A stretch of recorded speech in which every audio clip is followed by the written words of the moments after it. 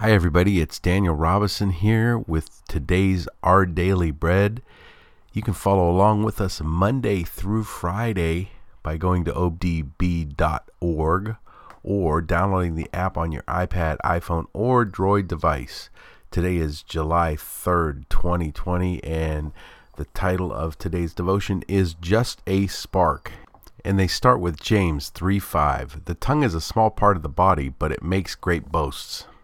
And they go on to read James 3:1-6. Not many of you should become teachers, my fellow believers, because you know that we who teach will be judged more strictly. We all stumble in many ways. Anyone who is never at fault in what they say is perfect, able to keep their whole body in check. When we put bits into the mouths of horses to make them obey us, we can turn the whole animal. Or take ships as an example. Although they are so large and are driven by strong winds, they are steered by a very small rudder wherever the pilot wants to go. Likewise, the tongue is a small part of the body, but it makes great boasts. Consider what a great forest is set on fire by a small spark. The tongue also is a fire, a world of evil among the parts of the body. It corrupts the whole body, sets the whole course of one's life on fire, and is itself set on fire by hell. And the devotion for the day is this. We're in the library and we can see the flames right outside. She was scared. We could hear it in her voice. We know her voice, the voice of our daughter. At the same time, we knew her college campus was the safest place for her and her almost 3,000 fellow students. The 2018 Woolsey fire spread more quickly than anyone anticipated, most of all fire personnel. The record heat and dry conditions in the California Canyon, along with the legendary Santa Ana winds, were all the rather small sparks needed to ultimately burn 97,000 acres, destroy more than 1,600 structures, and kill 3 people.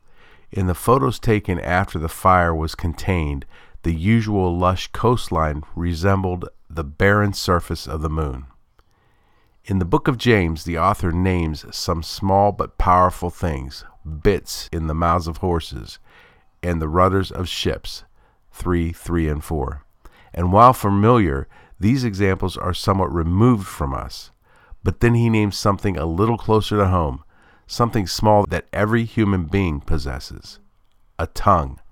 And while this chapter is first directed specifically to teachers, verse 1, the application quickly spreads to each of us. The tongue, small as it is, can lead to disastrous results. Our small tongues are powerful, but our big God is more powerful. He helps on a daily basis, provides the strength to rein in and guide our words. And the questions of the day are this.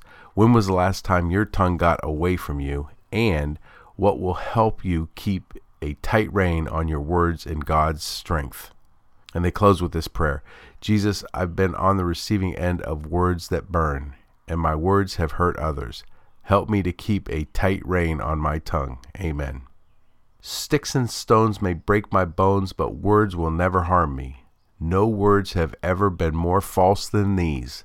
And while the first part of that child's quote is true, sticks and stones can break your bones. Words certainly can harm you. As a matter of fact, most of us have cut off ties with some people because of the words that they have said and can still tell you today exactly what those words were. So when we say words can't harm us, this is far from the truth. While they may not physically harm us, they cut us to the core emotionally. But words can also lift us up. Words can make us feel good. Hearing praises from a job well done or being recognized for your achievements makes us feel good. So words can harm us and words can help us. Words can also heal us. James 13:10 says it this way. Out of the same mouth comes praises and cursing.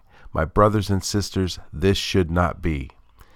As we roll into the 4th of July weekend, let's do our best to use our words to help and to heal and not to harm. Ask God for wisdom as we talk to others this weekend and ask Him to help you think of encouraging words to say.